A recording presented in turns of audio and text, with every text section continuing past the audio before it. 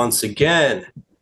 Thank you all for joining us. This is Nuance, and shortly here we will be discussing the Court of Appeals decision requiring New York to redraw its political maps. So here we go again.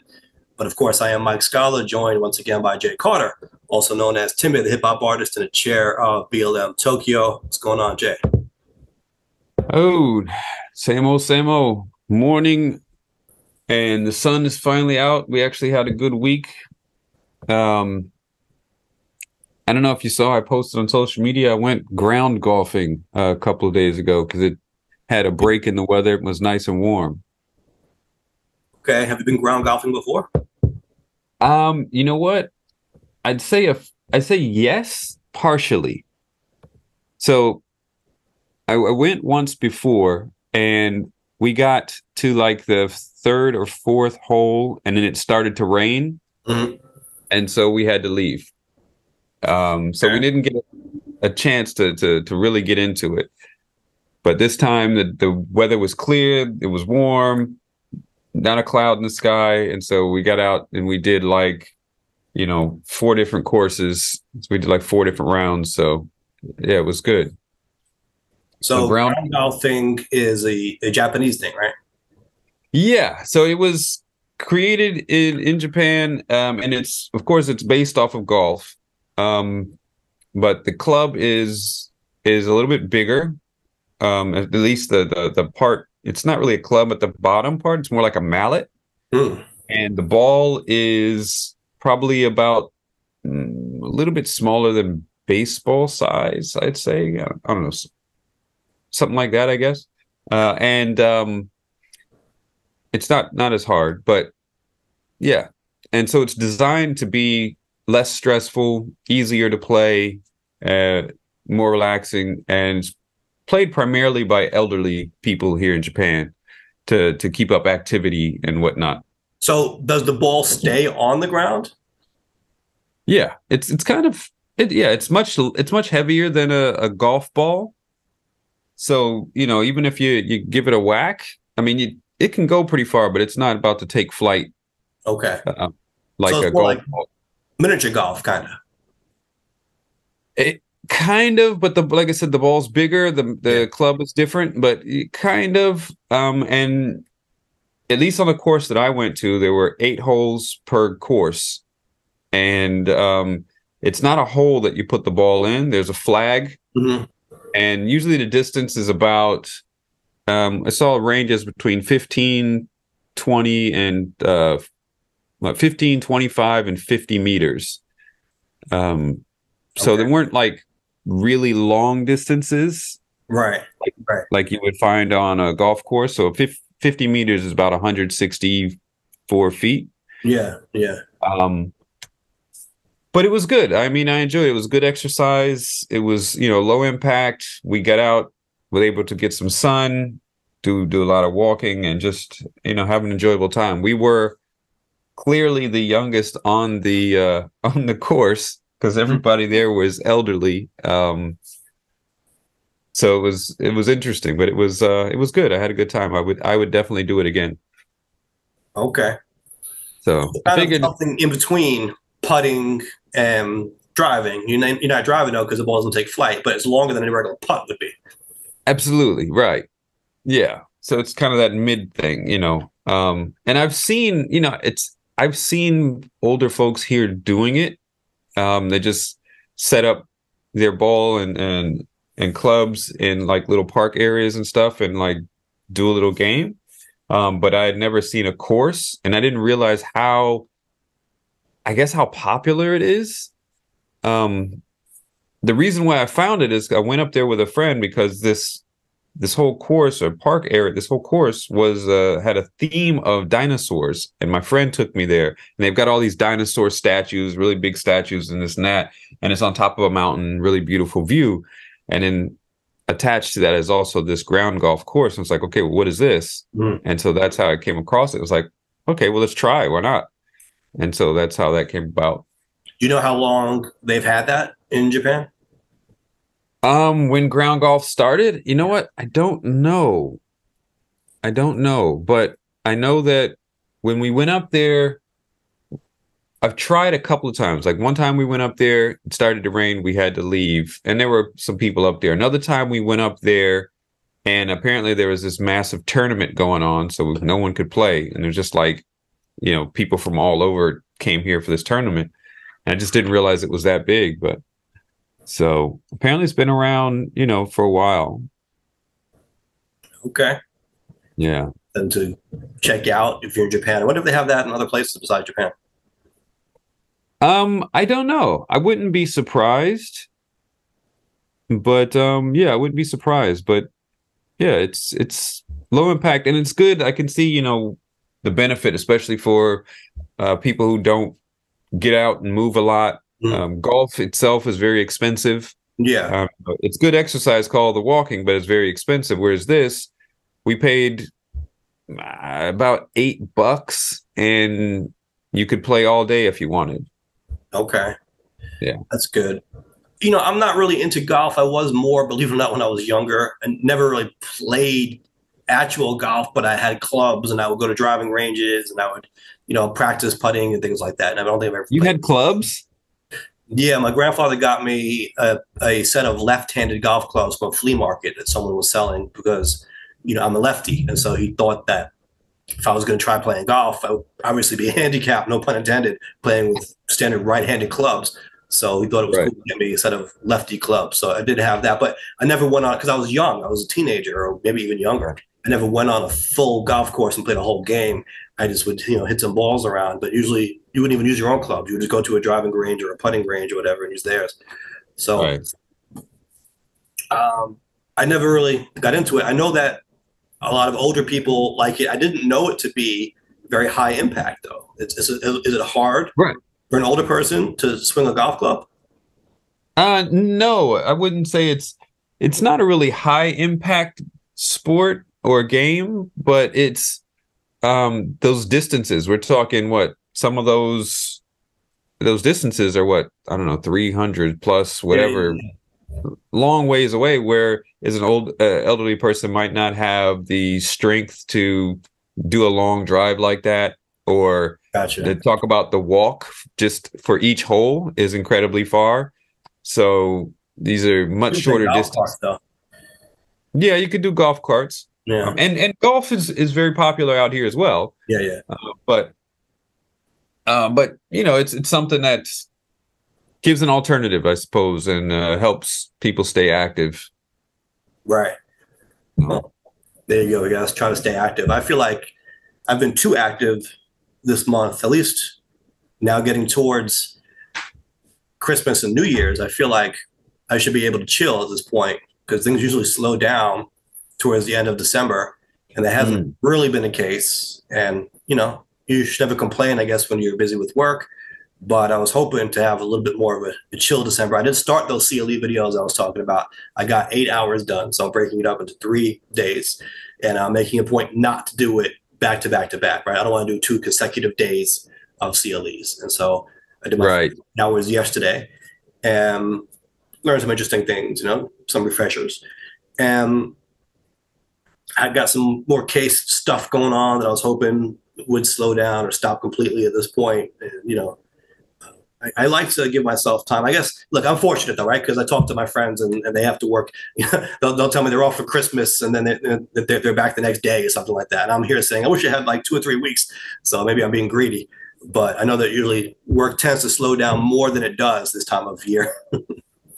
Right. Well, yeah. Yeah, I guess if you're expecting it to slow down so that you'd have more time to do the continuing ed Right. videos, that probably, I could see how that could be a little bit difficult to navigate, but Yeah, it's not bad though, because I wasn't waiting to the last week of the month, right? I started relatively early in the month, so I'll be able to find those 2 extra days to knock them out. I'm not too worried about that. I still was hoping to have a little bit more time because what happens?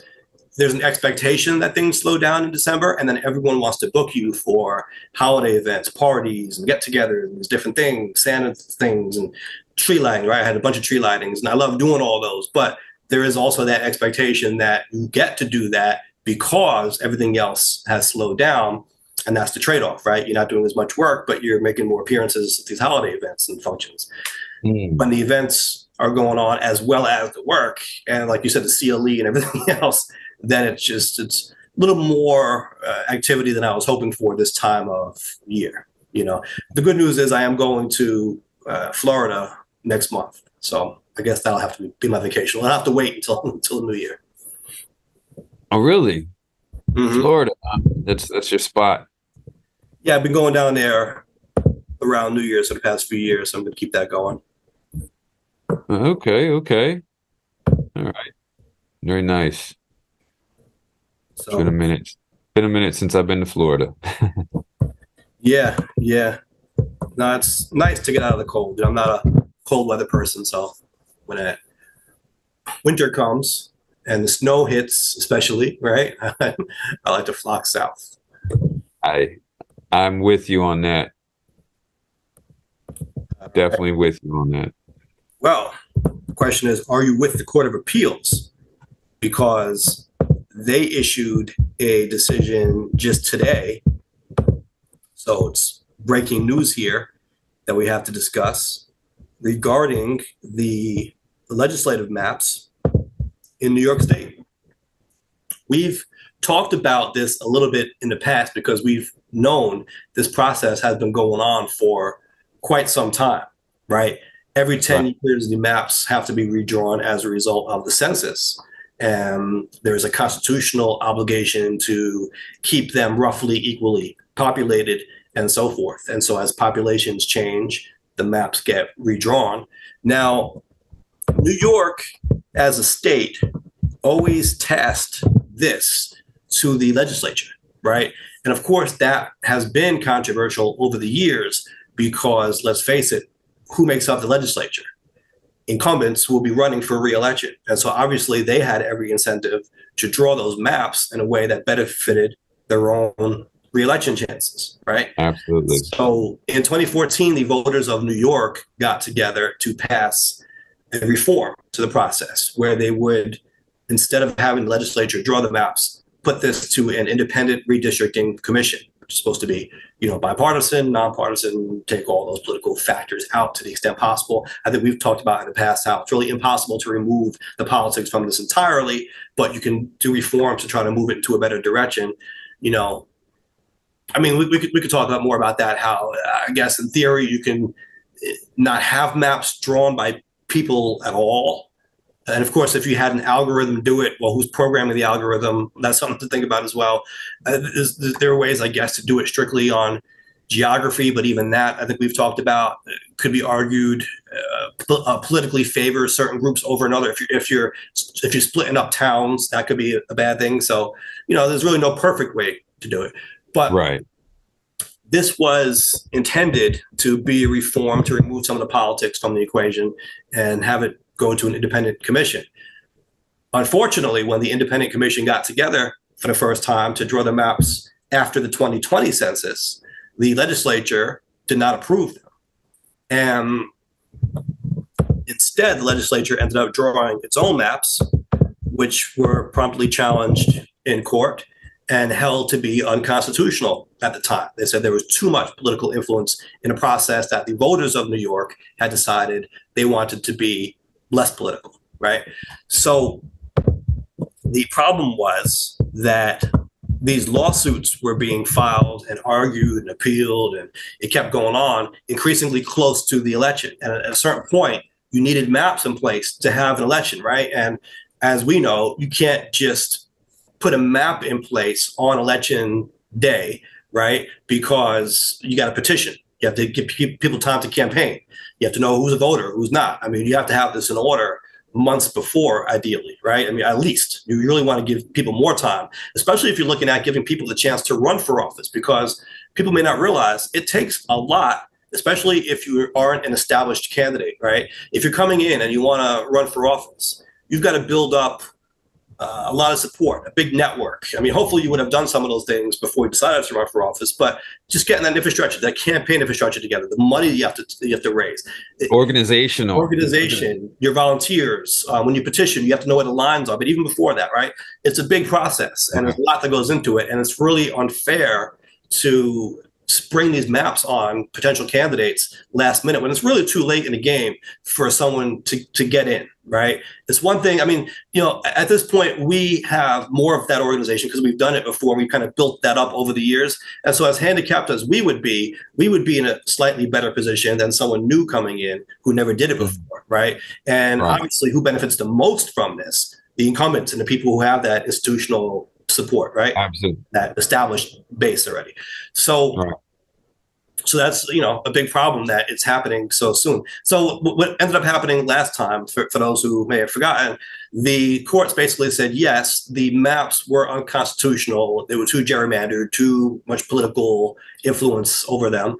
However, it's too late now for the independent commission to go back to the drawing board and start the process all over again, because that is a big process. It's supposed to be public input and the legislature has to weigh in on it and all these different things.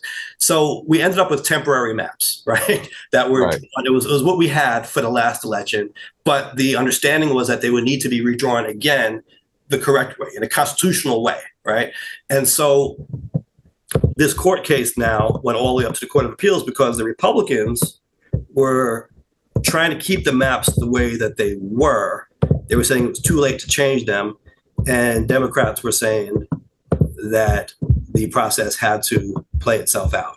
So the Court of Appeals decided today that the maps, as we knew, they were unconstitutional. And now it's not like there's not enough time to redraw them for the 24 elections. They need to be redrawn. So we're seeing the congressional maps and the legislative maps in New York State redrawn by the independent redistricting commission once again. And it does have to go back to the legislature to be approved. So we're hoping that the same issues don't arise that came up last time. And hopefully a lesson was learned from all this, right? Because last time, as we said, the legislature didn't approve the maps that were proposed by the commission. So we're hoping that that doesn't happen again. And it's much smoother this time around. I mean, maybe that's optimistic. I don't know. We'll see where it goes. But in any event, we need maps here. Do you think it will be, though? Like, well, this can't be the first time. The thing is, last time, don't forget, this is the first time this all played out, right? Because in 2014, the state enacted the independent commission. So the 2020 census was the first census, and it's the first time that this was actually put into place. And so there was a bit of a learning curve there. And I think there was an expectation that they would get away with the process, that whatever they did would hold up, right? Because essentially what they did was they rejected the independent commission and said, we're going to redraw it anyway, as we've always done. And the court said, no, the voters wanted this independent commission to do the maps. So hopefully that was a lesson learned, because if they repeat the same thing, it'll get challenged. And we see the Court of Appeals now already has set the precedent on this, that the independent commission does have to do this for it to be constitutional. Right. So I think, it makes it, difficult going into it and having these things kind of last minute. But I think the idea of having an independent council do the maps is a good one. I think it's a good move, and something that was probably overdue. Do you think, though, that the state legislature should have the authority to approve or reject these maps? Because what we've seen effectively is that if they get maps they don't like, they're just saying no. And, that basically leaves the power in their hands, right? If they can just veto the map, now we're kind of back to where we started, which is the map, right? It's like, I like that. I don't like that one. I don't like that one. And you keep doing it until you give me something I like. So, is that the way to do it? Yeah, that's kind of an issue. I think if it's an independent group, then the map should stand that way. But then you also got to wonder, is there going to be bias in that independent group and how they draw the maps, and in who checks their work, so to speak? Because ultimately it's all political, and the people in that independent group, company, or whatever have their own political affiliations and beliefs. So, I say, listen, why, we could do AI. Let AI do it. Goodness. It's AI. All they got to do is feed in the data from the census and say, we have to keep this balanced number of residents in all areas, draw the maps, and boom, it'll spit that out. Yeah, I mean, we talked about before trying to reform that whole process and what's the best way to do it. There are valid interests in keeping voting blocks together. When you start talking about, for example, Right. minority communities in Yeah. Richmond Hill in Queens, we've seen this notoriously for a long time, where that neighborhood was cut up into several. I know when I say several, I mean like 7 or 8 assembly districts, where there was a very strong and is a very strong South Asian bloc in that community, but they never saw representation from that community in the assembly because of the way that it was carved up. If you start using AI, or if you go strictly by geography, like let's say you say we're just going to count people somehow from east to west, and we're just going to go, and as soon as you hit that number, boom, that's your district, and just go and try to make as clean and even shapes as you possibly can. That might look good on paper, but what are you doing demographically? And the Supreme Court has said that there is a valid interest in maintaining the integrity of some of these voting blocks and not carving them up, right? Because that in itself, even in an inadvertent way, could amount to gerrymandering if it's done strictly by a machine, or carved up into nice lines that look good on a map, but not so much when it comes to people. It looks like we lost Jay, so hopefully Jay will be logging back on here in a second. In the meantime, I've got a quote from the case that I wanted to bring up, because the judges, I should say, on the Court of Appeals do not find it persuasive that the maps don't need to be redrawn, right? The argument against it was that too much time had passed. And look, I understand that from a practical point of view, it is a bit much, as we alluded to earlier, to keep redrawing it and to basically keep the state in a state of not knowing, right? In a state of confusion, in a sense, where these maps are so volatile and so ever-changing and nothing is stable. And then you've got incumbents even not knowing whether they're incumbents, much less the challengers not knowing who could potentially line up to challenge someone. You don't know if your district is going to be redrawn again. So I understand that point of it, but I think the larger point is that the constitutionality must be preserved, and we're not now at a point where it's too soon. It is an inconvenience, I get that, and it's a bit of a headache, but that constitutional interest should be preserved at the end of the day. And so this quote here from the case is: the maps put in place, especially the congressional map, defy the national trend of increasingly partisan districts. Neither petitioners nor the majority have articulated any legitimate interest, let alone a violation of law, that requires such maps to be replaced at this stage. So hold on a second. It looks like Jay is trying to come back on.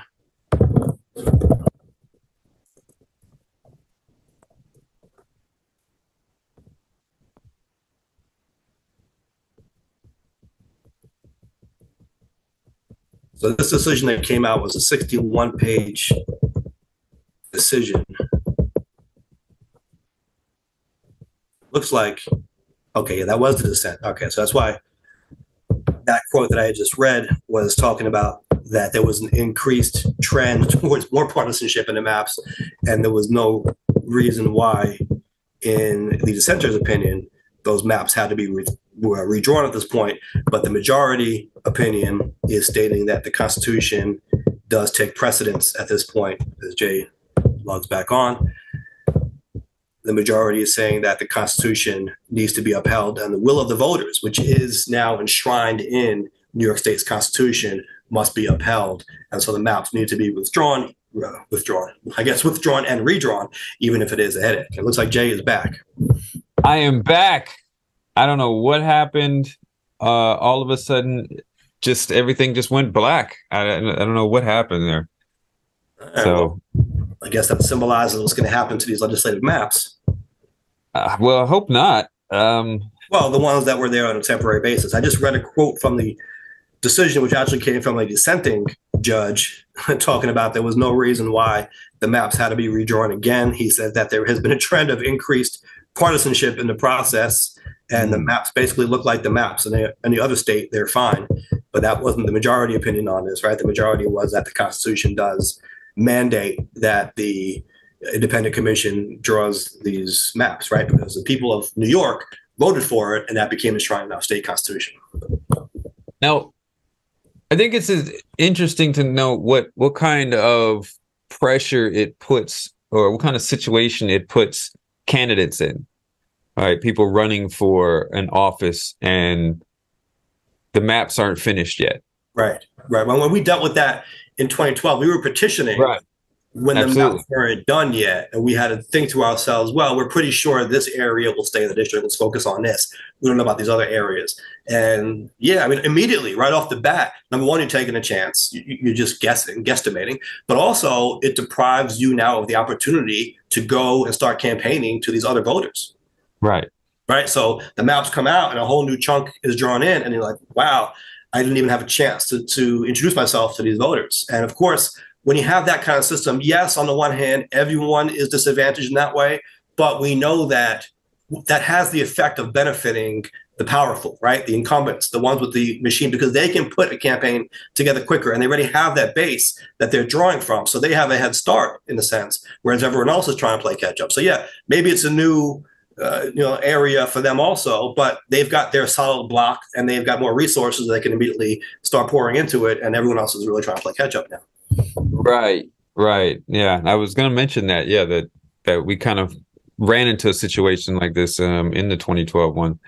At the same time. Okay, go ahead. No, go ahead. Go ahead. I was going to say, all right, so there is a difference now, legally speaking, between the congressional districts and the state legislative districts, in the sense that constitutionally, if you're running for Congress, you only have to live in the state where your district is. And so if you're an incumbent, or even if you were running on, and we've seen this, by the way, with some well-known candidates who ended up winning, they district shop. That happens a lot for Congress. And we saw it even last time, where some incumbents decided running against each other, and they weren't even from that area, but they thought maybe that demographically would be a good seat for them to run for, or whatever. So for Congress, as long as you live in New York, or the state where your district is, in this case, it's going to be New York, you're fine legally. Now, politically, it could be a problem, because people will say you're running in a seat that you don't even live in. You couldn't even vote for yourself in this election, and yet you're running as a candidate. That says something, right? Right. That does raise an issue potentially, but legally speaking, no. So you might see the congressional maps redrawn, and Congress members say, I'm still running for re-election in this new district, even though I don't live here anymore. Right. And maybe they'll decide to move later on, or maybe not. Maybe it depends on whether they win the election or what have you. The difference is in the state seats, there is a requirement. Now, it's relaxed during redistricting years, but nonetheless, there is a requirement that candidates live in the district that they're running in, right? So that's different from the federal, different from Congress. But if you're running for a state seat in New York, you do have to live in that district. And so you could be faced with a situation where you're drawn out of your district, either as an incumbent or a challenger. If you don't live there anymore, well, then you can't represent that district. And so, yeah, they can move as well, or, if not, they wouldn't be able to legally run anymore. Whereas for Congress, you could run anywhere. You could sit in Long Island and run for Congress upstate if you want. You can't do that. Right. So that is a legal consideration that goes into this as well. And how about, because this affects not just the politicians running, but also the people voting. And, like, who are they going to follow? Who are they going to read up on to educate themselves about? Like, they won't know who their candidates are. Yeah. And it's confusing, right? It's confusing. Let's say you just found out who your senator was, your Southern member, and then it changes, and then oh, that's interesting, and then you're learning about it now. Well, sometimes it changes, and then it changes again, and I thought it was that one. It's that one. I was back to that one, and you're just confused. And most people, they're living very busy lives. They're not paying attention to the nitty gritty of local politics, and so that actually might end up disenfranchising someone to not even vote, or to say, what, this is just too much of a mess for me to get involved in, and just kind of check out mentally, right?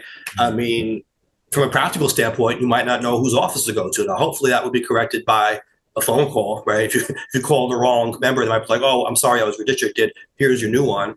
but you can see how this could have negative effects on people because it's a mess, right? And we want, I think, our system to be cleaner to encourage more people to participate in it and not check out.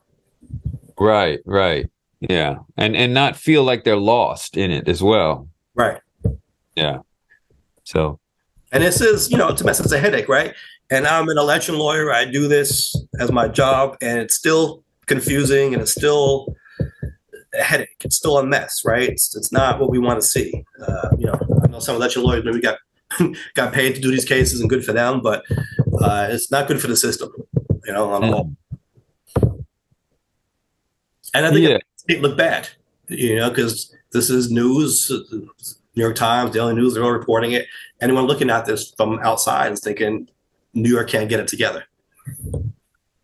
But I mean, doesn't other places have to redraw their maps as well? What sets this apart from other places? The fact that New York passed that independent redistricting commission and it did its job for the first time, and the state legislature rejected its proposals. So yeah, it sends us kind of, like I said, it sends it kind of back to square one, so to speak. Like, so now these maps will be, once they are finalized and done in a constitutional way, right, that passes muster in the courts and everyone is happy with them, they will be in place until the 2032 elections. So they want to at least won't have this headache for a while. Right. And hopefully, so why did it? What confused? Like, I don't know. Confuses. I always wonder why is it run up to the limit, to the time? I mean, I understand they created the maps and then the court rejected it, so they have to go back. But you knew the time was coming up. Why wasn't this handled a few years earlier? It can't be a few years earlier because they have to wait until the census results come out. And so the maps had to be redrawn in 2022 last year. So we were waiting. Was that when the last census was? 2020. But then the results come out, I think, the following year, and then the commission has to convene. There has to be a public input period. They've got to do their proposals. Okay. There's a whole process that they go through. And so there was a schedule. There was a timeline where they had to finish. I believe they were supposed to propose maps February of 22. If I'm not mistaken, we got maybe into April around that time when the maps came out. Something like that. But it was early last year. And don't forget, if the primaries are June, let's say, the petitioning period is, March into April. And so basically they were pushed right up to the petitioning period. Supposed to be proposed a few months prior, but that's, a small delay you can see pushes it right into the petitioning period. And then what happens is people start filing lawsuits, and then it gets tied up in court. And the Court of Appeals is the highest court in New York. So you start at the trial level, right? The state Supreme Court. You argue that. Then it gets appealed to the appellate division. You argue that. Then it gets appealed to the Court of Appeals. You argue that. So that goes on. That can make it go on for more weeks at least. Now you're talking very close to you're beyond the petitioning period and you're close to election day. So what do? And that was a whole mess that we encountered last year where petitioning had already happened and the lines were thrown out. And so there was this ruling that if you had petitioned successfully for the ballot and your district was thrown out, you could still get on the ballot automatically in that same county without having to petition again. But if you didn't get on the ballot for whatever reason, either you were thrown off the ballot or you never even petitioned for that seat, then you had the chance to petition again, right? So it was this whole mess where some people had already petitioned in the beginning period, some were petitioning again the second period. And so that was a way to try to make the process easier, I guess, on the people who had already done the petition. Because don't forget, it's also money. It's a lot of money that you're spending. It's not just your time. It's not just an inconvenience. You're set back by doing that. So, and that was the thing. I had to file myself. I had to file a form. This is a one-page form with the Board of Elections saying my candidate petitioned and made the ballot for this district during the initial petitioning period, but that district was redrawn in a time since, and the candidate is now declaring for this new seat, right? Right. which was the same general seat that they were going for in the first place, but it's not technically the same seat anymore because it's a new district, right? So technically, it is a whole new district because the lines were redrawn. So Right.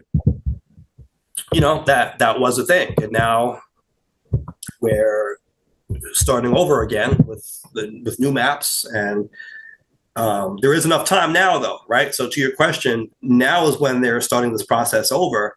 Those elections don't happen until next year. And Right. I mean, not a whole lot of time because we're at the end of the year already.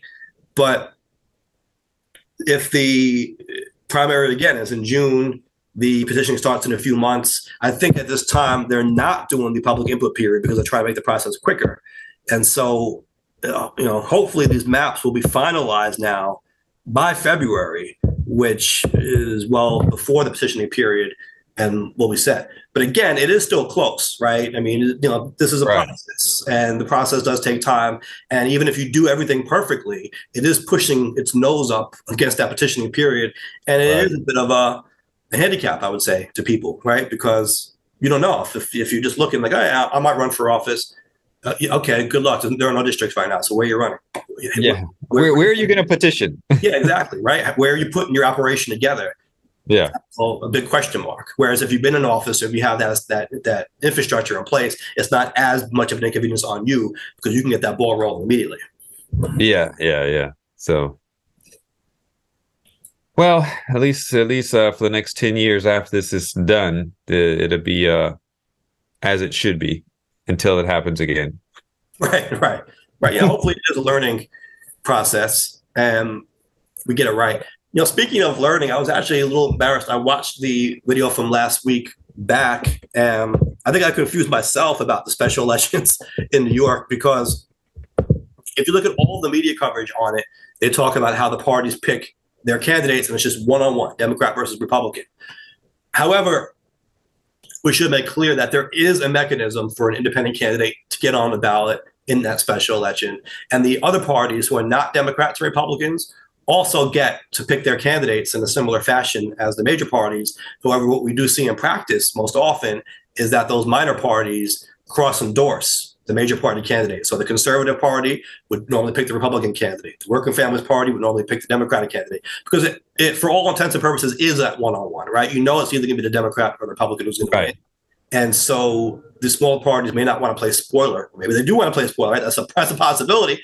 But if they want someone who's kind of like-minded as them to win, they're probably going to pick that major party candidate to consolidate that vote, right? So it is what you get. I wanted to be accurate and say, legally speaking, right, as an election attorney, yes, there is a process for other players to get involved in this. But what you do see as a practical matter is the parties just each picking a candidate and they go one-on-one, head-to-head.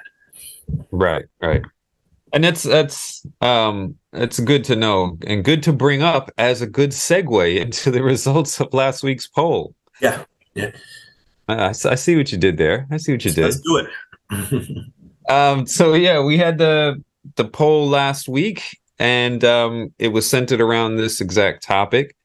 And the poll question that we had was in regards to party leaders picking the candidates. So we asked, do you believe that party leaders, as opposed to voters, should continue to nominate candidates for special elections?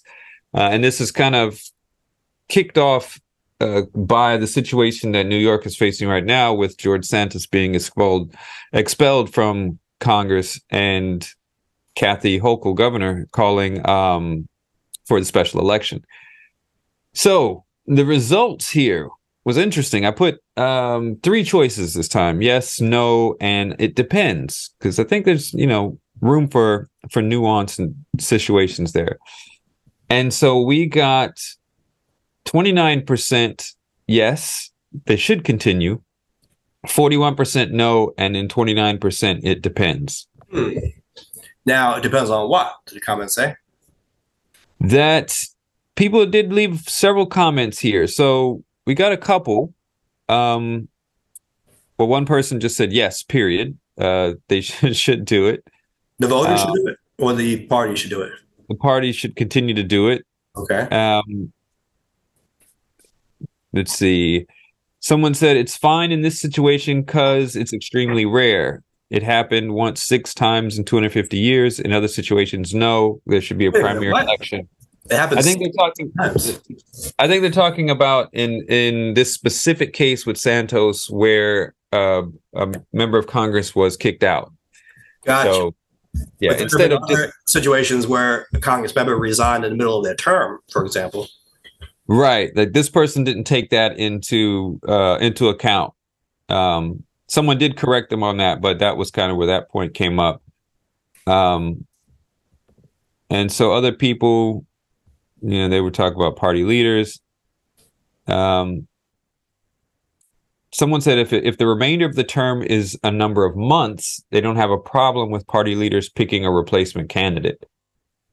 That's an interesting point too, because if it's very short term, if it's a long term and a party is picking it, maybe that person would have more chance to influence things if they're have longer time in office. You're saying if it's a number of months until the next election, Right. then party leaders can pick because they don't think that they're going to be established enough to really matter at that point. Perhaps. Yeah. Yeah. Someone else think said, though that as soon as you have an incumbent, right. it makes a difference. I understand it makes Right. more of a difference Right. as time goes on, because then they get more entrenched and they get more known themselves in their own right. But in terms of the way voters, especially in a primary, think about that. When it's an open seat, it's up in the air, and voters don't feel pressured to go in a certain way necessarily. I mean, maybe there are certain interests weighing on them, but generally speaking, it's an open seat, and it's like a jump ball in a sense.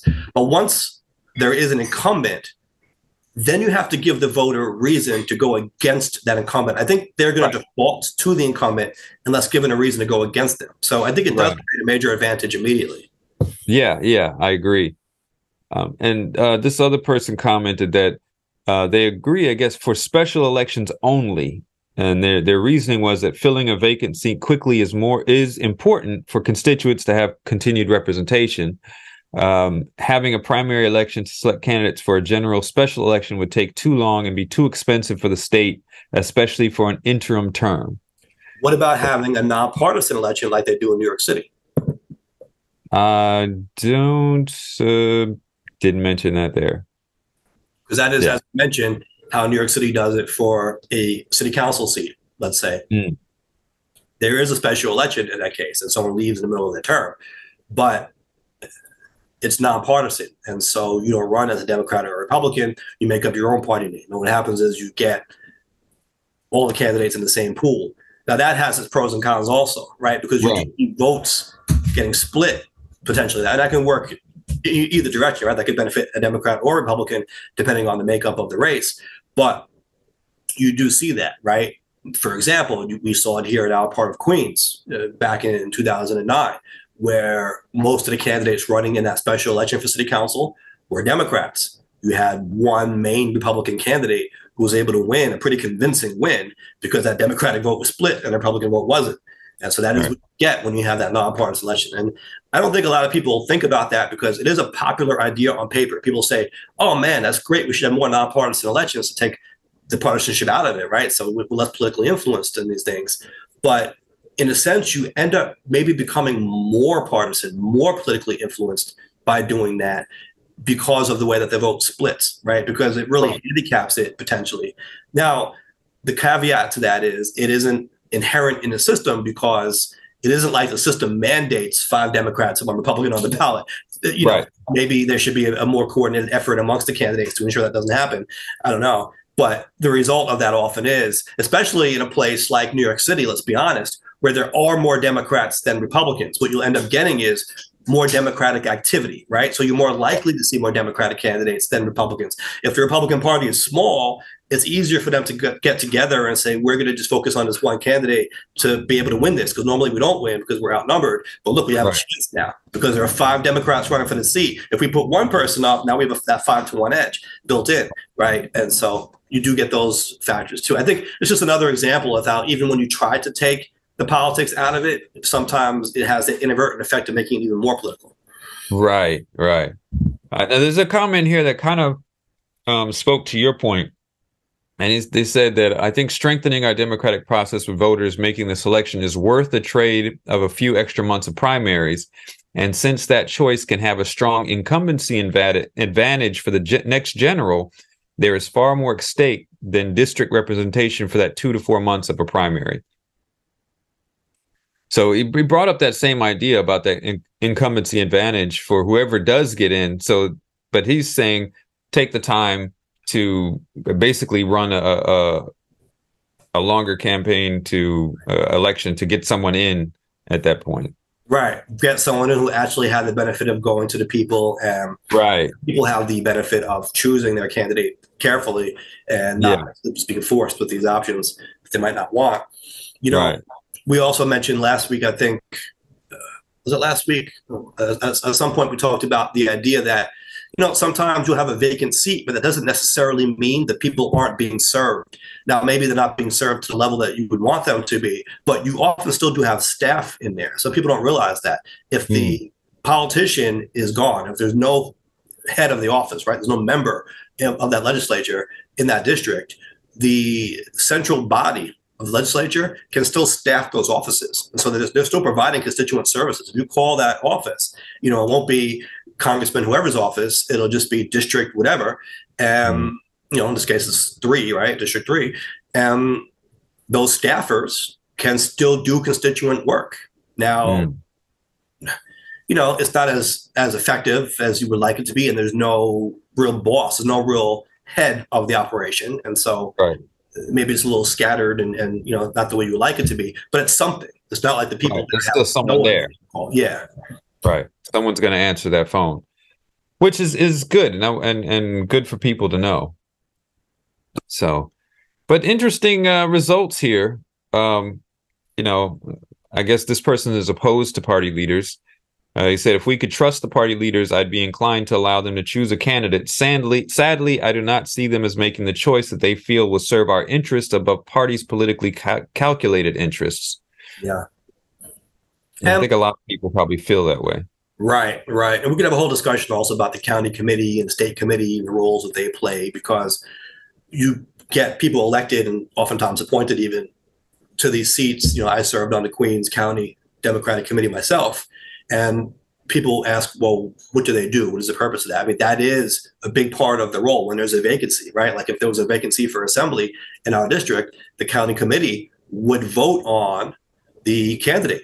So it isn't just that one person who's the head of the party, you're not laterally deciding, at least on paper, right? But we know what often happens is they have an oversized role in the process. And if they put someone for nomination, all of their supporters in the room are going to echo their wishes. Don't forget, these are often made up of people appointed by the district leaders and by the heads, even people above them. I mean, you can call the county committee the heads of the party, but there's a hierarchy there, right? There are people even higher on the list than them who do have more influence. And so that's something we can talk about. There was a very famous case. In fact, we might be able to get this guy on at some point as a guest.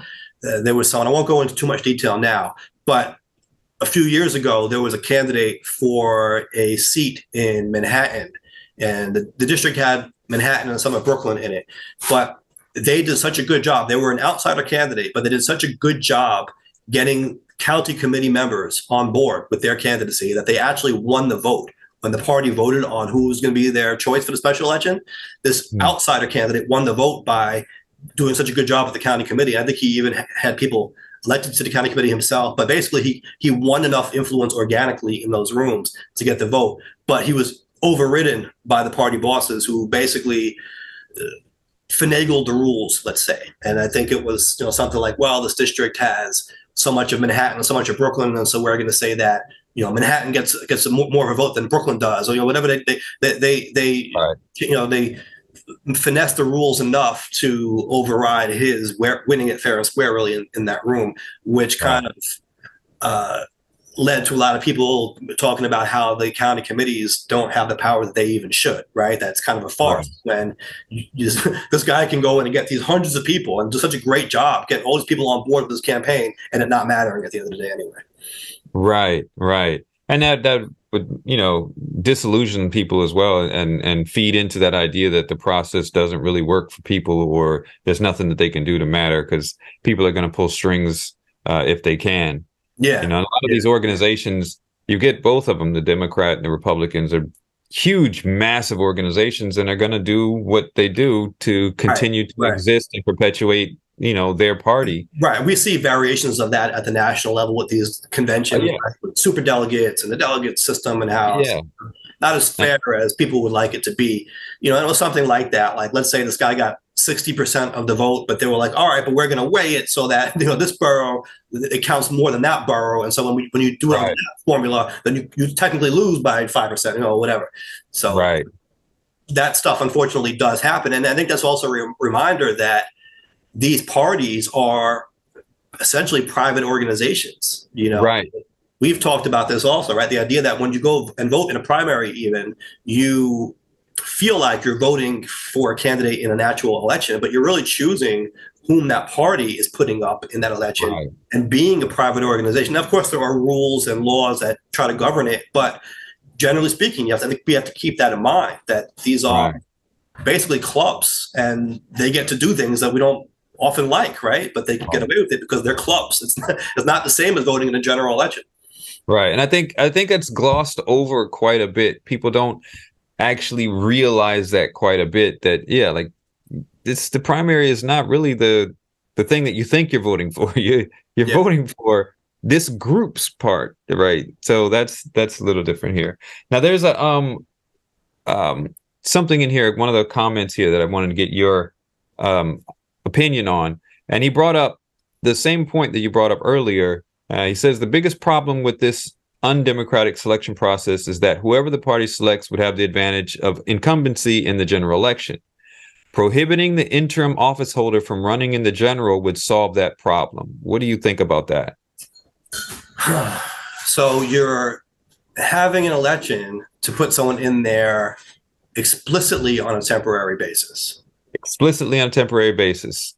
Isn't that kind of a waste of money too? I mean, because it is very costly to hold these elections. Well, but when the election comes back around, they're going to have to run an election to re-up, basically. So you're in there for that term so that the people have representation. Then when the election comes around, they're starting fresh and new people have to come in. But then why even do that first round? I mean, because someone has to be there to fill that seat during the time. Doesn't have to be, It seems like that would be a violation, though, to say that someone is not allowed to run again for the seat. Interesting. They violate their right to run. And also the voters' right to vote. But I mean, unless you put that in, I don't even know if that could be a law. Could that have to be a constitutional requirement? Maybe. Because I'm thinking about term limits. I'm thinking, especially at the congressional level, I'm thinking of I guess that could be done with federal legislation to make that so that, but you kind of feel like you're restricting the voters' rights by doing that, aren't you? By saying that you're not allowed to vote for that person again? Right. Or that person just couldn't come back in. Yeah. It's something to think about. And I think it also kind of goes against the idea of having stability, right? You're creating more instability. Now you're guaranteeing another short turnover. Yeah. What would be the point? What would be the point of that? I mean, and here's the thing also, when it comes to take away the advantage of incumbency is one of the main points. The thing is this, though, when it comes to Congress, seniority is important in terms of getting things done. And so you're actually hurting the people of that district by saying, we're going to put someone in there for a year. You took out Santos. He was there for a year, right, with 11 months. And then you're putting in someone else for a short term. And then you're guaranteeing to put someone else in there again. What that's saying is that district is never going to get the representation that it needs, at least not anytime soon, because you're guaranteeing more turnover. You want someone in there long term, because the longer someone is in there, the more they can get done and the more they can deliver for their district. Yeah. So it's something to think about. I agree that it could be at the very least unfair to the person who gets in. But as someone did bring up, that would potentially limit the pool of people willing to fill that role. Right. That's what Like I'm if you saying. know, You're having a temporary election, and so you're spending all this money to hold an election on a placeholder candidate. That doesn't seem right, even for the people that you're asking to come out and vote. right, It isn't going to be your top tier candidates. Let's be honest. right, and I mean, because people who want to or envision themselves as a longer term seat holder are not going to try to go for this because they won't be eligible. And what are you To, going to get done? And it's, let's say you're that person. You get elected. You know you're only in there for a very short amount of time. What are you going to get done in those months? You're right, just learning the process of how to be a Congress member, how it all works. And you've got no juice. You're just meeting your colleagues. And why would they take you seriously knowing you're out the door? If you're proposing something, who right, cares? right, Him, who cares about her? That they're gone in a few months. You know, right, right. really, what kind of influence would you be able to have in that body as someone who you know is only going to be there and out the door right away? I mean that's very true. Um, yeah, it's very true. I was going to say at the same time, you could say the same thing about representatives who are only in office for 2 years. We're like, well, we don't know if you're going to be here after the next election or not. You don't right. You don't know if they are, but they suffer from the same thing. If it seems like they're probably going to lose, if Right, their district is safe, especially if they keep winning re-election, then people take them more seriously, right? I mean, right, there's right, something called a lame duck, even when it comes to a president's second term, right? right, Their agenda doesn't get taken quite as seriously because they're almost out the door already. right. And so, I mean, if Yeah, you come in, that's that's part of why they advised Biden never to say that he was considering only running for one term, even if that was true at one point, right, because he would be a lame duck from the moment he got in, and right, that makes their agenda so much harder to get past. right. So interesting, interesting stuff to bring up and consider. And it's good that people are thinking about ways to potentially reform the system and also see that what we do isn't ideal. I mean, and Right. there's no perfect solution, but there are certainly problems, I think, with, Yeah. as we've seen, right? Case in point today, Court of Appeals. There are problems with our system. Right. And someone brought up in here that saying that it could be worse, using the example that in California, Dianne Feinstein was simply replaced by Newsom's choice, which is an entirely partisan choice. Right. So the U.S. Senate seat, you see that the governor would just put someone in. right. So, I mean, if the same system was at work here, like, at least here, even though the parties are choosing it, there's still some sort of a choice for the public. Yeah.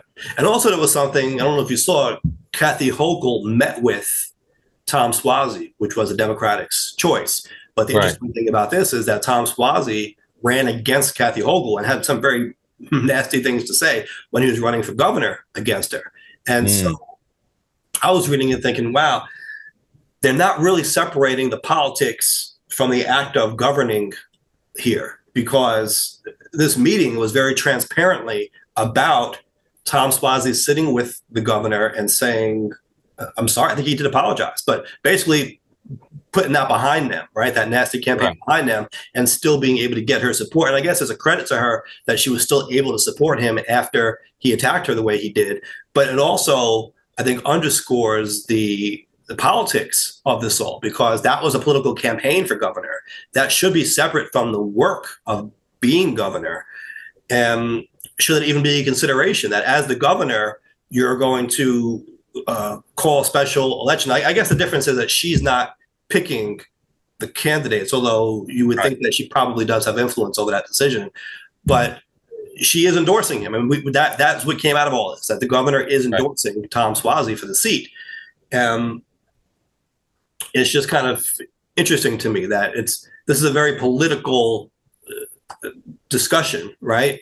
But at the same time, the governor has an official role to play, But I guess she gets away with that because she's not officially choosing Tom Suozzi as an, because that would be different. Imagine if she, as the governor, was choosing, like in the case of a U.S. Senate seat, choosing the person, but then also having to say, well, I met with them and they apologized for the nasty remarks during the campaign, because that's a campaign. That should be different from the act of choosing the best person for the job. I'd say yes, At the same time, it also does reveal their character of how they behaved during the campaign. Sure, sure. But that's Yeah. assuming that they were wrong in their Well, I assertion. don't know how nasty he was and what he did. If it was, if you know, And I so guess from the from the governor's perspective, he would be wrong if he was saying bad things about it. I'm trying to admit that those are accurate characterizations. So maybe right, from her perspective, it does reflect on his character, right? To say things that were so blatantly untrue about him. right. So It's it's it is interesting, though, right? And that goes back to the whole, this is politics, and you can't take politics out of politics, certainly. But you've got people who are in office trying to do and tasked with doing the job on behalf of the people, and they're not supposed to mix the overt political considerations in with the job of the people, serving the people, right? right, Example, when you're in your office, literally, when you're in your office in government, you're not even allowed to talk about politics, campaigns. They'll tell you, you want to talk about the next election, you leave, you go outside, you leave the right, premises. You don't do that right, on government grounds because this is supposed to be about serving the people. But right, Democrats and Republicans and political considerations abound. It's you can't divorce it entirely. So it kind of seemed like a difficult distinction or line to draw, but right. And we see that. it's there. I think we see that most evidently with the presidential elections, and because you have this field of people, and sometimes you got your senators and congressmen, and they're running, or they have people that talk about whoever gets in. But once they get in the office, if they win, they become the president, and you've got to work with the people that have probably been tearing you down for the past couple of years, Oh yeah, because they represent people. Even right. if you don't like them personally, what they did, but you still have a duty to the people they That represent. happens. Yeah, absolutely. But that happens at the local level also. I deal with Sure, that, right? When sure. there are people, let's say they run a civic group or Right, some club or something like that. They represent maybe 100 people, maybe 500 people, whatever. In Howard Beach, that you don't have a lot of civic. I mean, you got a few. I don't want to say that there's only one, but it's not like the Rockaways, right? In the Rockaways, there's a ton of meetings everywhere. It's great. It's a very civilly active area. In a place like Howard Beach, you don't get as many of these meetings, and so you have to sometimes work with people who, in a campaign, were going against you and maybe saying nasty things about you, maybe lying about you outright. But if they're running a meeting and there are hundreds of people, whatever number of people from the community who show up at their meeting, you have to work with them if you want to get that information to those people, right? You can't just write them off. If you write the person off, well, now you're shutting off all those innocent people who are just right. trying to get information from the community leaders on what's going on in the area, right? And you Absolutely. can't do that. So you do have to sometimes Yeah. listen. We may have Regardless, personal differences, but this is bigger than us. This is about the people we're trying to serve here. it should be right, and it's regardless of that one person. Those people deserve that representation. They deserve, you know, that information or engagement or whatnot. So it can be, yeah, it's very interesting. One more point off of a comment here, and I figured you might want to comment on this because of what happened in New York. This person said this is another reason, talking about the poll, this is another reason for ranked choice voting and or instant runoffs, one step primary in election when time is of the essence.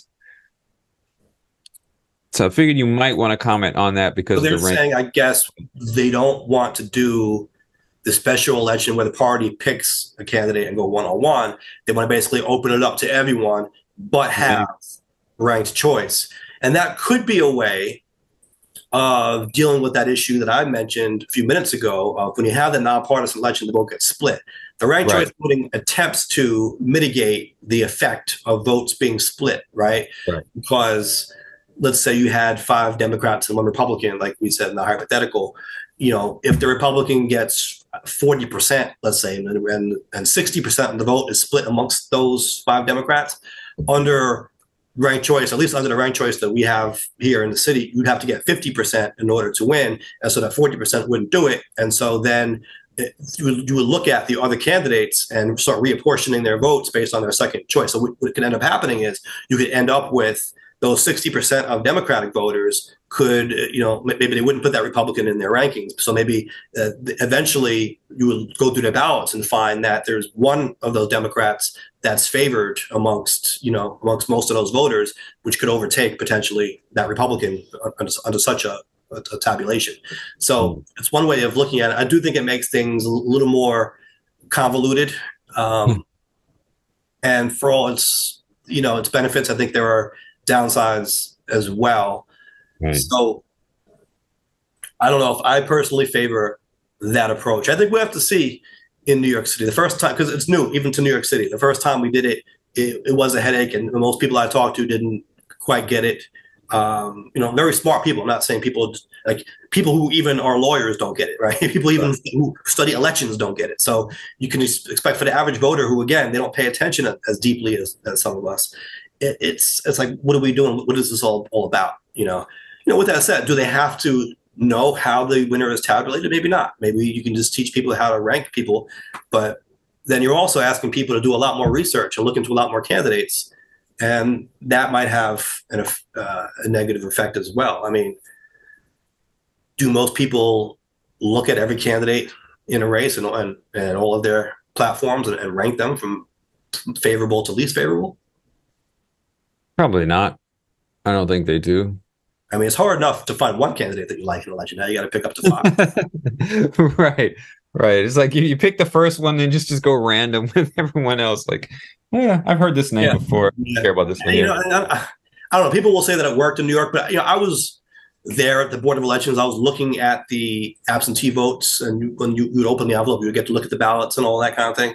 And at least around here, and again, it's new, so we'll see how this plays out. But at least around here, in this part of Queens, I don't think it was being used the way that some people expected that it might, right? You didn't see every ballot have rankings 1 through 5. You would see most people, I think, at least in the absentee votes that I saw, just pick one candidate, or sometimes they would pick a second, but usually it wasn't. Sometimes people would try to pick, for all their choices, the same candidate, which of course you can't do. But, it wasn't this clean, everyone's going to rank their 5 candidates that I think some people think it turns out being. Right. Yeah, I mean, and to be fair, it was the first time done. Maybe the second time around, or third time or fourth time, people get the hang of it and get a little bit more accustomed to it. Maybe it'll work a little bit smoother or a little bit more as intended. Right. And also, and I think about this from a legal, constitutional type perspective.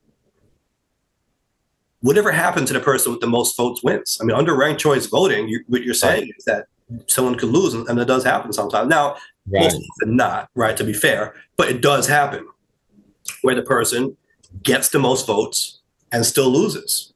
Now, fundamentally, that's a bit of a problem for me. And I understand the rationale behind the ranked choice to say, well, maybe they had the most votes, but they still didn't represent the majority of the people, right? They still fell short of the 50% mark.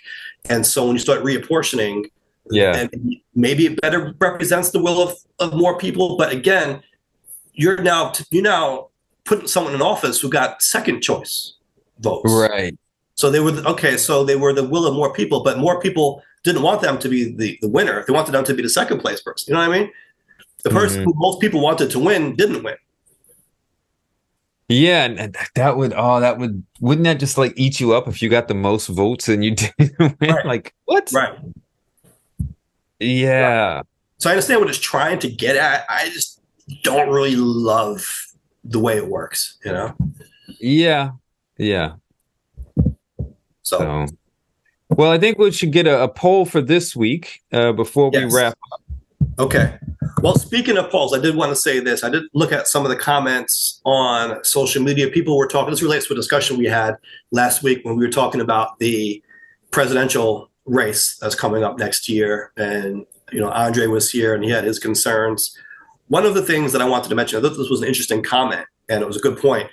Someone said, when it comes to the polling, right, because sometimes the polling right now paints a scary picture for Democrats and for Joe Biden in particular, even though when you look at the election results over the past few years, they have been kinder to Democrats than the polls showed.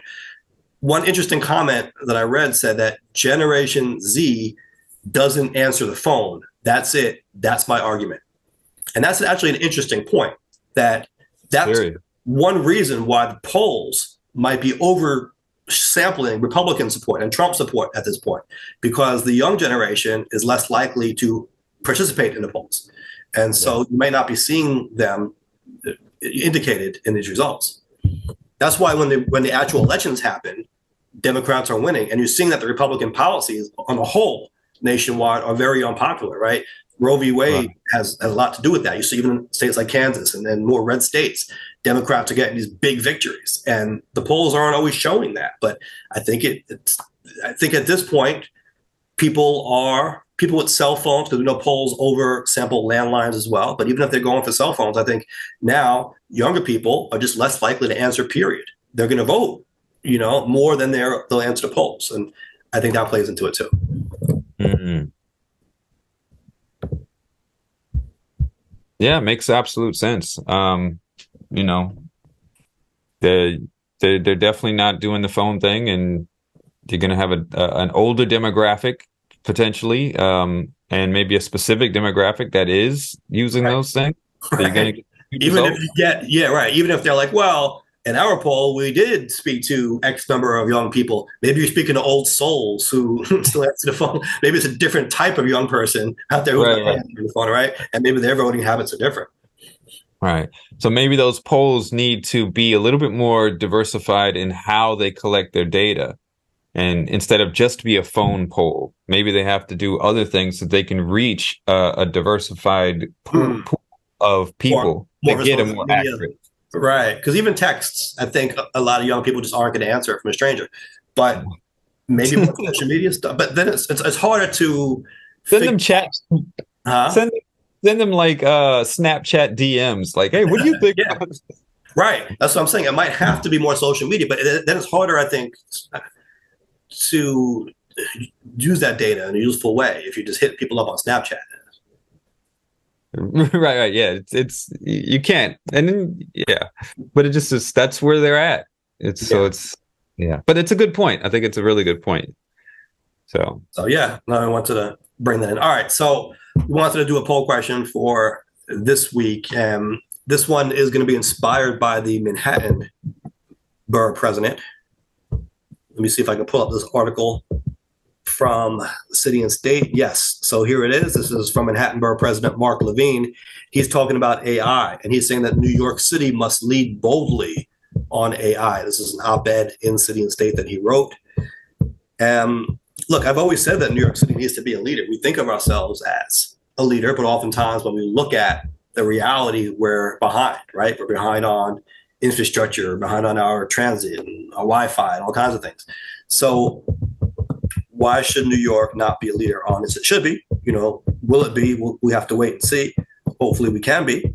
But the idea here is that the city should be doing more, and I guess starting to take steps to regulate AI and really get ahead of the curve on this. He outlines a few areas where he could see the city playing a role. And, we won't get into everything now, but one of them I'll highlight here is he's talking about job training. And, I suppose the implication is the resources that are directed, right, by the city. And he's saying that we should be focusing on AI-proof jobs. So there are jobs, he is saying, are likely to be rendered obsolete by AI. He names bookkeeping, call center agents, and legal assistants. But he's saying that the priority should be on training New Yorkers for more, quote, AI-proof careers like nursing, electricians, and social workers. So one area where he's, I guess, looking towards the future and how if there's a concern that AI can take people's jobs, well, let's make sure people are trained for jobs that AI won't be taken over anytime soon. Okay, that's part of it. But here is something that we wanted to focus on for the purpose of this poll, right? He's talking about elections, and I guess that's apropos considering our whole discussion tonight was on elections. So he's saying the New York City Campaign Finance Board should put in place rules that require all campaigns to clearly label image, video, and audio content generated using AI tools. What do we think about that? I mean, we'll put that as the poll. My first question is, why is that so important to do? And is there a difference between using AI and other computer software in this context? I mean, if you're creating an image, does it matter if AI is helping you with that image versus Photoshop? Unless Right. it's presented as a photograph and it isn't. I mean, I'm trying to understand really what that distinction is. Right. That's a good point. Like, whether it's a doctored image by someone using Photoshop or some other tools, or whether they created it with AI. If it's a doctored image, it's a doctored image. Yeah.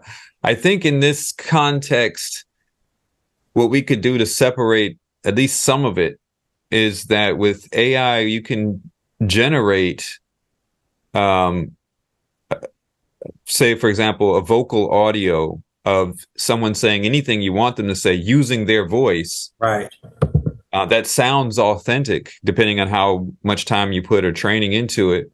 And the same goes with video.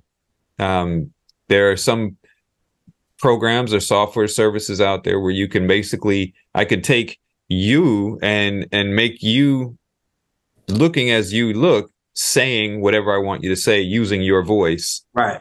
And you can see that being a slippery slope if you're a campaign, you put out a campaign ad of your opponent saying something crazy, Right. and everyone says, oh, wait a minute, they never said that. And then your defense is, well, this is just basically our depiction of what we think they would say or how they sound to us or the things that they might say if they get elected. Or, I mean, you could try to say that basically it's just an art piece of our depiction of their campaign. Right. It has the effect of fooling people, right? If they don't know that that's what it is, which I think what this is trying to get at. You have to clearly label that. Otherwise, people are prone to think, and let's be honest, if you did something like that, you would want people, I'm sure, to think it was real, right? So, oh yeah, absolutely. They would definitely want that.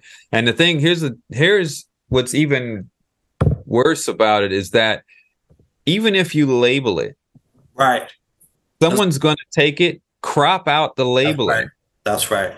And put that up, and it's still going to live as if it was real for a lot of people. Yep. Or even if the label is there, people will disregard that label, even without doubt. They'll share it. They'll say, "Look what this person said. Can you believe it?" And not everyone pays attention to that little disclaimer on there. Right. So it's gonna be a very confusing future, especially in politics, because so then I wonder if labeling isn't the answer. Should it just be banned? Should that kind of practice be banned? And that gets into constitutional questions, First Amendment questions, right? You can do a whole course on that because we know that lying isn't against the law per se. I mean, there are times where lying can get you in trouble, like you lie on your taxes or something like that. But just the idea of lying, saying something that isn't true, even for a politician, isn't against the law.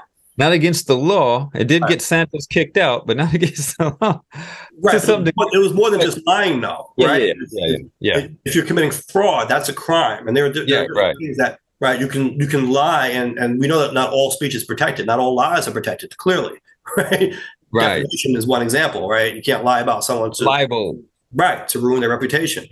But this could be argued that something like that could ruin someone's reputation, and that it's the purpose of creating it. That's what it's intended to do, right? Right. So that's what I'm saying. Should there be restrictions in place on doing something clear? It would have to be very clearly defined. You can't just say anything deceptive, I guess, right? Unfortunately, right. But maybe something like that amounts to defamation because you're making the reasonable person think that they said something that they didn't say. Right. And it brings to mind, it was my cousin had sent me a video earlier today, and this was Neil deGrasse Tyson, and he was talking about this hypothetical, like what if there was what was it? I think it was like 100 billion square meters of the earth disappeared every minute or something like that, or every hour or something like that. And he was doing the math. He's like, well, how long would it take for the earth to disappear? And he went through this large mathematical calculation about how many trillions of kilograms the earth weighs and how all this and that. And he breaks it all down and saying that it would still take like something like 300,000 years for the earth to completely disappear. And the meaning of that is that the earth is just so big. It's so massive, but it's still not as big as your mother. And so like that was the hook at the end, but it wasn't him. This it was a Neil deGrasse Tyson. Okay. But if you look at the video, there was something a little off. So it was clearly AI that Oh, made this. So it sounded like him, looked like him, but this was basically a Yo Mama joke, right. um, using him. And so for a lot of people, it's going to be real. Like he actually said that. Hmm. But it was clearly, if you look closely, there was something off about it. It was most likely AI. Right. But So, given his personality, it wouldn't be far-fetched to think he would right. do a joke like that. Yeah. So we need to be mindful of these things. I'm wondering though, is it too far reaching to say that all images, videos, and audio content generated with AI has to be labeled? All content? Is that too much? Or should it just be certain types of content? Or and is there even a way? I mean, because if you make it deceptive, then who decides that? Does it have to go to court? Does the campaign finance board decide if that was deceptive or not? I think that's the conversation that's being had all across the world right now on how to deal with that. Because I think you could look at different ways. Like for example, you know, if you're using AI to help you draft sales copy, like copywritten sales copywriter type of jobs, does that need to be disclosed? Versus if you're using AI to represent somebody's viewpoints or their imagery, right? Mhm. I think they're two different things here. But what if it's your own? I mean, what if you're not doing it as a political hit piece? What if you're Right. doing it to enhance your own campaign? What if it's something that you've already done? You do a Right. flyer, but you want AI to make it better, or touch it up, or rewrite some of it, or and there was, like I was saying earlier, there are so many programs besides AI that you could use to do that. Why are we requiring this disclaimer that AI was involved if it's something fairly innocuous like that? I mean, I think there's a discussion to be had there. Off rip, I would probably say, yeah, that's not necessary to be disclosed, but I would still leave the door open to possibilities that I can't think of right now. You know what I mean? Yeah. So I would think, for something innocuous like that, like helping you with your speech or helping you with whatever text contents of your flyer, the strategy for it, I don't see any problem with that. But there are definitely some uses that probably should be labeled. Definitely should be. Right, right. And I guess, a scheme like this could intend to kind of just cast a wide net. So if you're labeling everything, then you're Right. correct, as opposed to having campaigns try to argue that doesn't fall into a certain category or what have you. Right. So Yeah. it's an interesting discussion. So let's make it the poll. We could revisit it next week. Yeah. So the question of the week is, should political campaigns be required to label multimedia content generated by AI as such? I think it's a good question. We'll see what people have to say about that because it's definitely one that's going to have to be dealt with. And we're, so. Right, right. It's gonna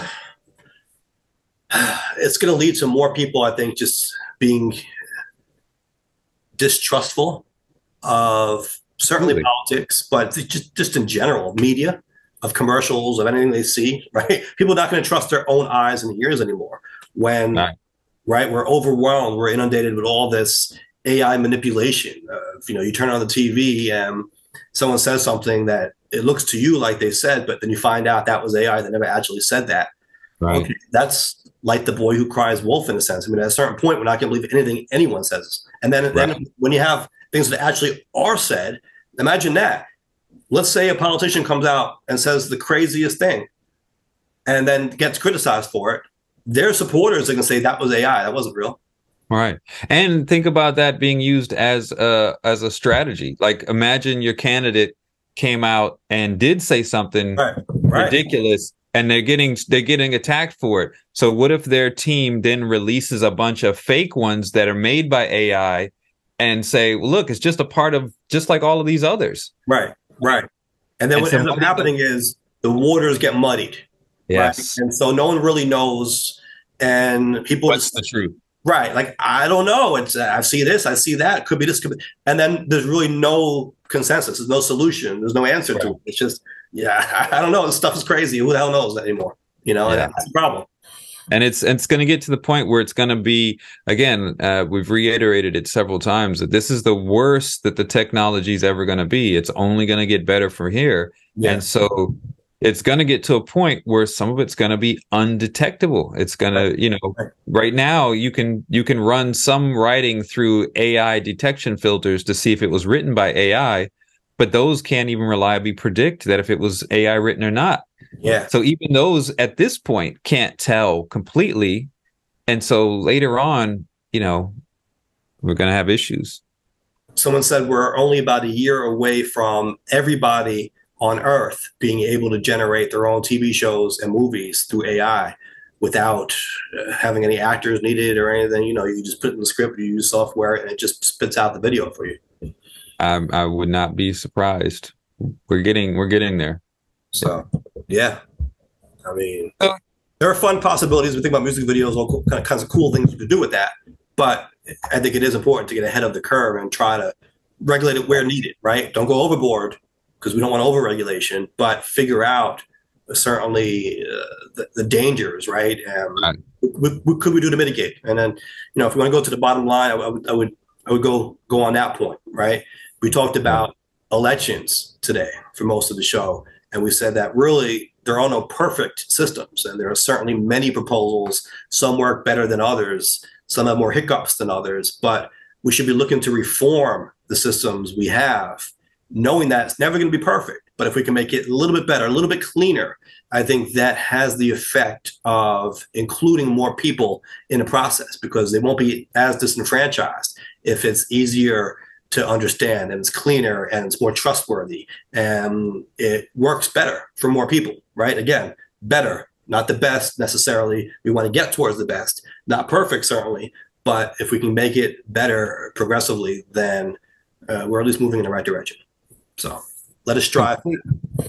completely agree. Completely agree with all of that. And for those who want to join us, we are on social media, YouTube at Nuance Show, Instagram, as well as wherever podcasts are, which are Spotify, Apple Music, Amazon, wherever you do your podcast thingy. Go in, subscribe, and check us out. There you go. As always, we've got work to do. Thank you all for tuning in. We'll catch you next time.